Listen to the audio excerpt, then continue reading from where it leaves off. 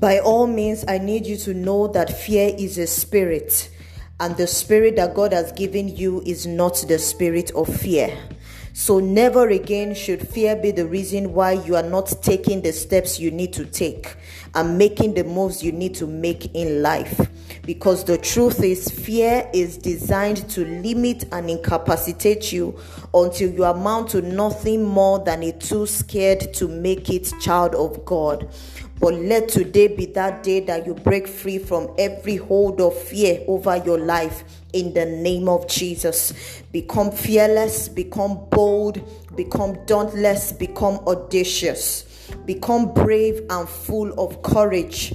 Begin to wax valiantly through life like one who has been blessed with the spirit of power, of love, and of a sound mind in Jesus' name.